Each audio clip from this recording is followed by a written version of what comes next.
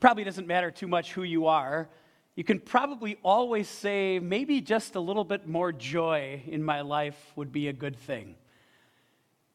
And maybe it's pretty easy for you to identify the things in this world that sort of take you from some of that joy, that are the joy stealers in your life. And that's what we want to spend some time looking at in the next few weeks, those things that steal our joy, that rob us of the extra comfort and peace that God wants us to have. And to do that, what we're going to do is jump back into the Word of God and find out how God gives us encouragement and comfort in His Word to overcome those joy stealers in our lives. Tonight we're going to talk about making comparisons and how that is one of the great joy stealers in our life. I don't know that this will surprise you, but I'm going to ask for a show of hands. So just so you know, you have to vote, okay? I'm going to kind of be counting to see how many people actually vote tonight. Last year, NBC took a poll of Americans, and they asked how many Americans would consider themselves happy. All right, I'm going to give you 4 percentages, and you get to raise your hand of which one you think it is. All right, would it be 63% of Americans who say they're happy? 47% of Americans? 24% of Americans, or 14%? So now we'll vote. I just wanted to give you your choices first. Thank you for those of you who already voted. Excellent. All right, let's go back.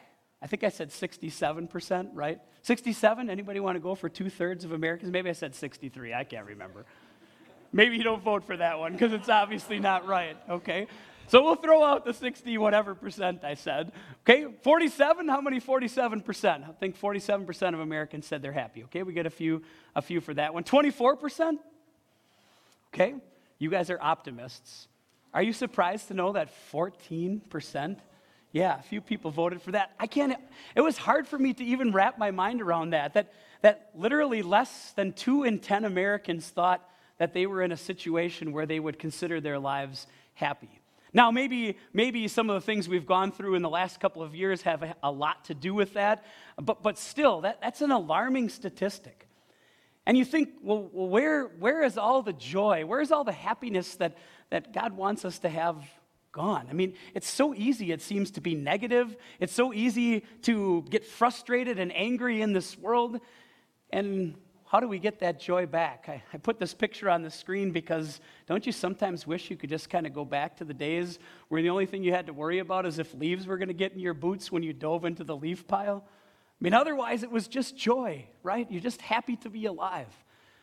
Well, you can get that joy back, and that's what God wants for you. He wants you to live with joy, knowing who you are in our Savior Jesus. And tonight, as we look at making comparisons, we want to steal back the joy that making comparisons can steal from us.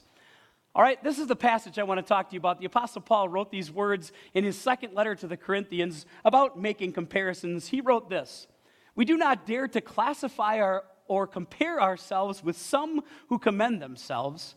When they measure themselves by themselves and compare themselves with themselves, they are not wise." Let's talk a little bit about who Paul's talking about here. As Paul set out on his missionary journeys, it was quite often that he faced opposition to preaching the gospel in the Greek world into which he took it. And so in the letter to the Corinthians, Paul's talking about some of these opponents who apparently have convinced at least some of the Corinthians that Paul somehow was inferior as an apostle, that somehow he didn't measure up. Sarcastically, at least with a note of sarcasm, in the very next chapter, chapter 11, Paul calls these people the super apostles. And the point that Paul's trying to make as he speaks these words to the Corinthians is simply this: it's not a contest. Being someone who takes God's word to people shouldn't be about making one person better than another. And apparently that's exactly what these super apostles were doing. They were saying that they were better presenters of God's word, that they were better orators, that they had more skills than the Apostle Paul. And so they were comparing themselves with themselves. That was their standard of measurement. And Paul says that's simply not wise. He said when it comes to preaching God's word, there is no comparison. There's nothing that needs to be compared because it's not about the person who's bringing the word. but about the message itself. And it's not that this wasn't a temptation for Paul. Back in the previous letter that he wrote to the Corinthians, the one we call 1 Corinthians, the Apostle Paul actually talked about the wisdom that the Greeks looked for and the temptation that he had to come to them with eloquence and superior wisdom when he spoke the word of God to them. But he chose not to because he had a different purpose. Paul wrote in 1 Corinthians chapter 2 that when he came to them, he resolved to know nothing except Jesus Christ and him crucified. You see, Paul wanted the faith of the Corinthians to rest not on his wisdom, not on his superior intellect, but on the amazing grace of God. Can you identify those two guys on the screen for me? And just so you know, I didn't put those two guys on the screen so you could compare Vickers' mustache with these two guys on the screen. But if you get a chance to see Vickers' mustache, it's worth it. Okay? All right? Anybody know the guy on the left? Who is it? Mark Twain. Very good. The guy on the right? Teddy Roosevelt. Okay? Lived a little bit different time, but they both had very similar statements. Mark Twain said this: comparison is the death of joy. Teddy Roosevelt said it this way: comparison is the thief of joy. Now, why those two guys? Isn't it kind of amazing when you think about their lives and their careers that the two of them understood the sting of comparison, how hard it is to compare yourself to other people?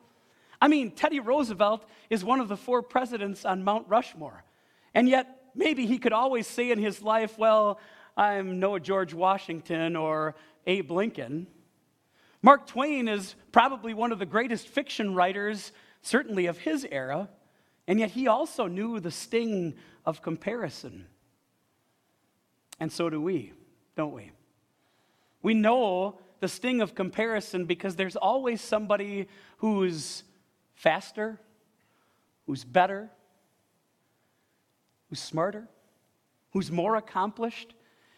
And when we end up comparing ourselves to others, what it does is it steals our joy. It's hard to get away from comparison. We're good at it, aren't we?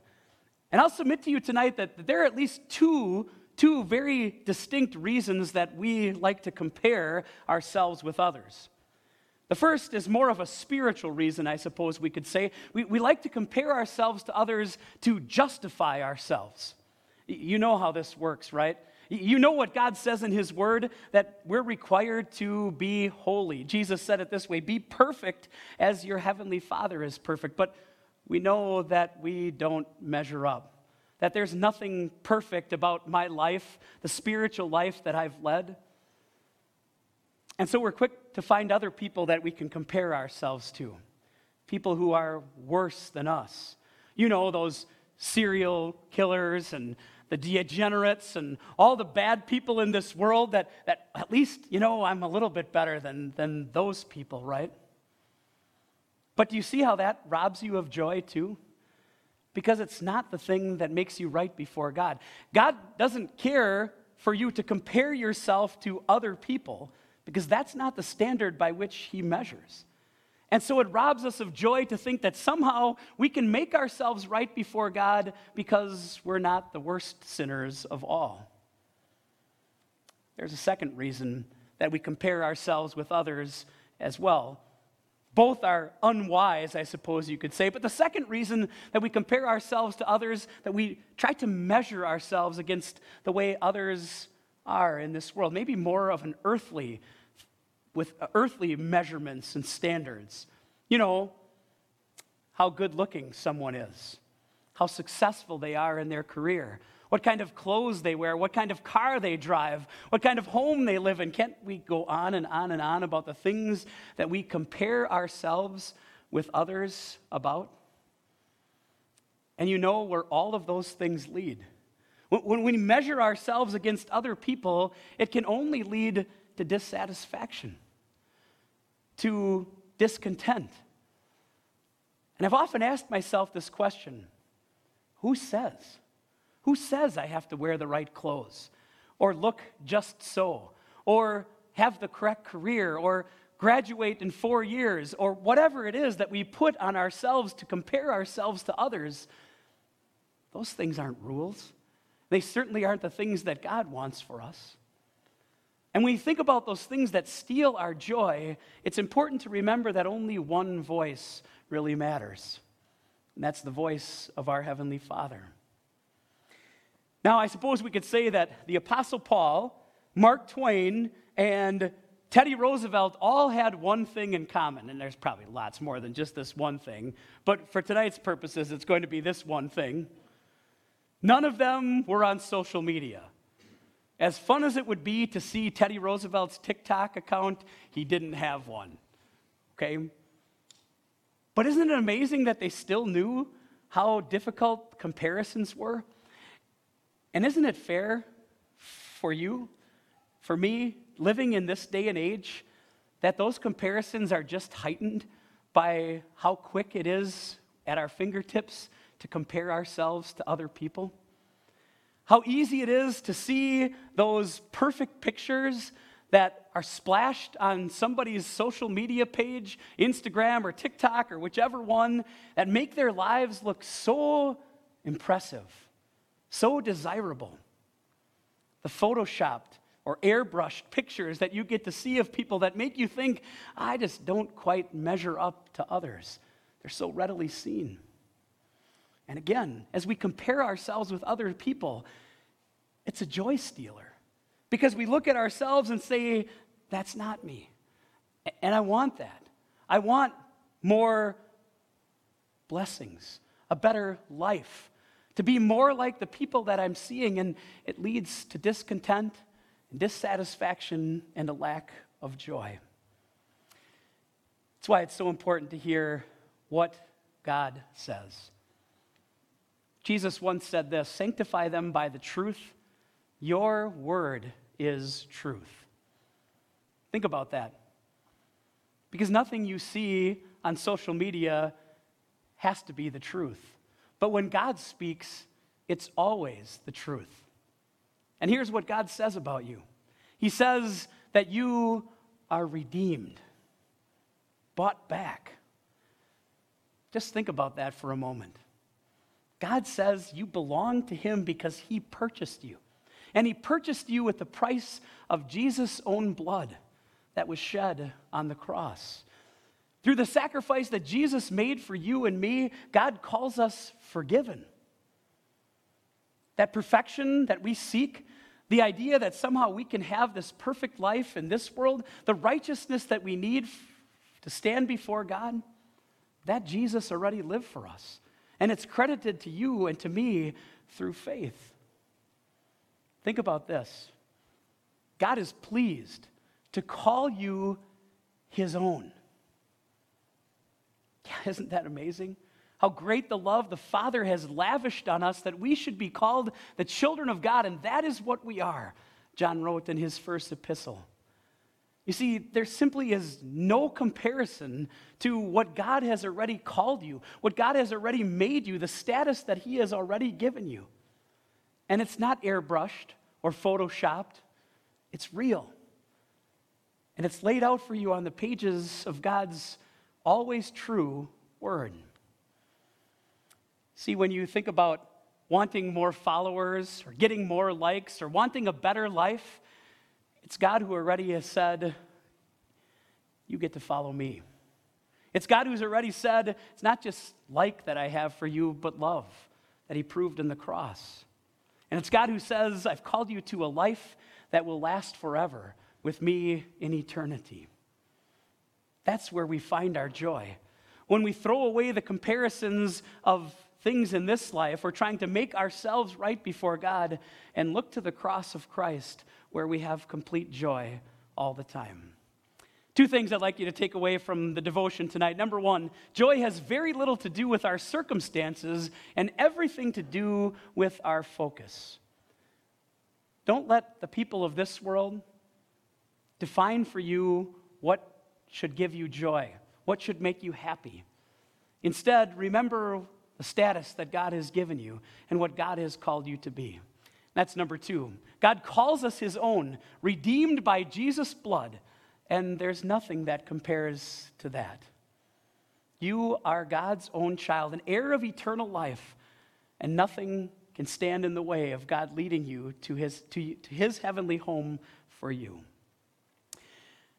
As I thought about that NBC poll and the 14% of people who said that they're happy in this world, in America, I thought to myself, could there be a correlation with the happiness dropping in our world and the lack of connection to God and His Word? That wasn't one of the questions, so I can't prove to you that that's why the 86% of people said that they aren't happy. But isn't it true to think that apart from what God says about us, making comparisons will only lead us to having our joy stolen? A few years ago, I saw this thing that I put up on the screen there, that picture. I saw it hanging in a classroom, and I thought, boy, how appropriate to put that in front of students every single day. Because when we're tempted to make comparisons, when we're tempted to think that we have to live up to a certain standard that other people have set for us, it's good to hear the voice of God reminding us who we are. As Will sang before, I'm a child of God. Yes, I am. And these passages, too, where God says you're unique, you're special, you're lovely, you're precious, you're strong, you're chosen. When God compares you, He simply says, I've already given you everything that you need to be my perfect child. And because of that, you have life with me forever in heaven. Don't let comparisons steal your joy, but in Jesus, take back that joy all the way to the eternity where we'll be joyful forever. Amen. We'll include in our prayers tonight a prayer for second semester and maybe a prayer for just some little warmer weather so that you can walk to class and without freezing. Okay, let's pray. Heavenly Father, thank you. Thank you for the reminder tonight of the status that you have given us as your own children. You have made us heirs of eternal life, and there is nothing in this life that compares to what you have already done for us. When the comparisons that we often make in this world steal our joy, Lord, restore that joy to us by pointing us to the cross of Jesus, reminding us of your deep love for us and the eternity that you have purchased by the Jesus' own blood. Continue to guide and lead us through the life that you give us here, Lord, until we are there in the perfect joy of heaven. Thank you for the blessings at the start of this second semester for our students. We pray that you continue to shower them with those blessings, Lord, throughout the next days and weeks and months. Help them to see your hand of blessing in all of the experiences you give them throughout this semester, and lead them, Lord, on the path that you know will bring blessings to them in this life and the life that is to come. We also pray today, Lord, for warm temperatures. That certainly is the forecast for tomorrow, a little bit more warmth. And we pray that you continue to allow enough warmth that it's more comfortable for the students to go to class. Thank you for keeping them safe today, and continue to watch over all of us, Lord, as you lead us to you forever. We pray all these things in the name of our Savior, Jesus. Amen. The grace of our Lord Jesus Christ and the love of God and the fellowship of the Holy Spirit be with you all. Amen.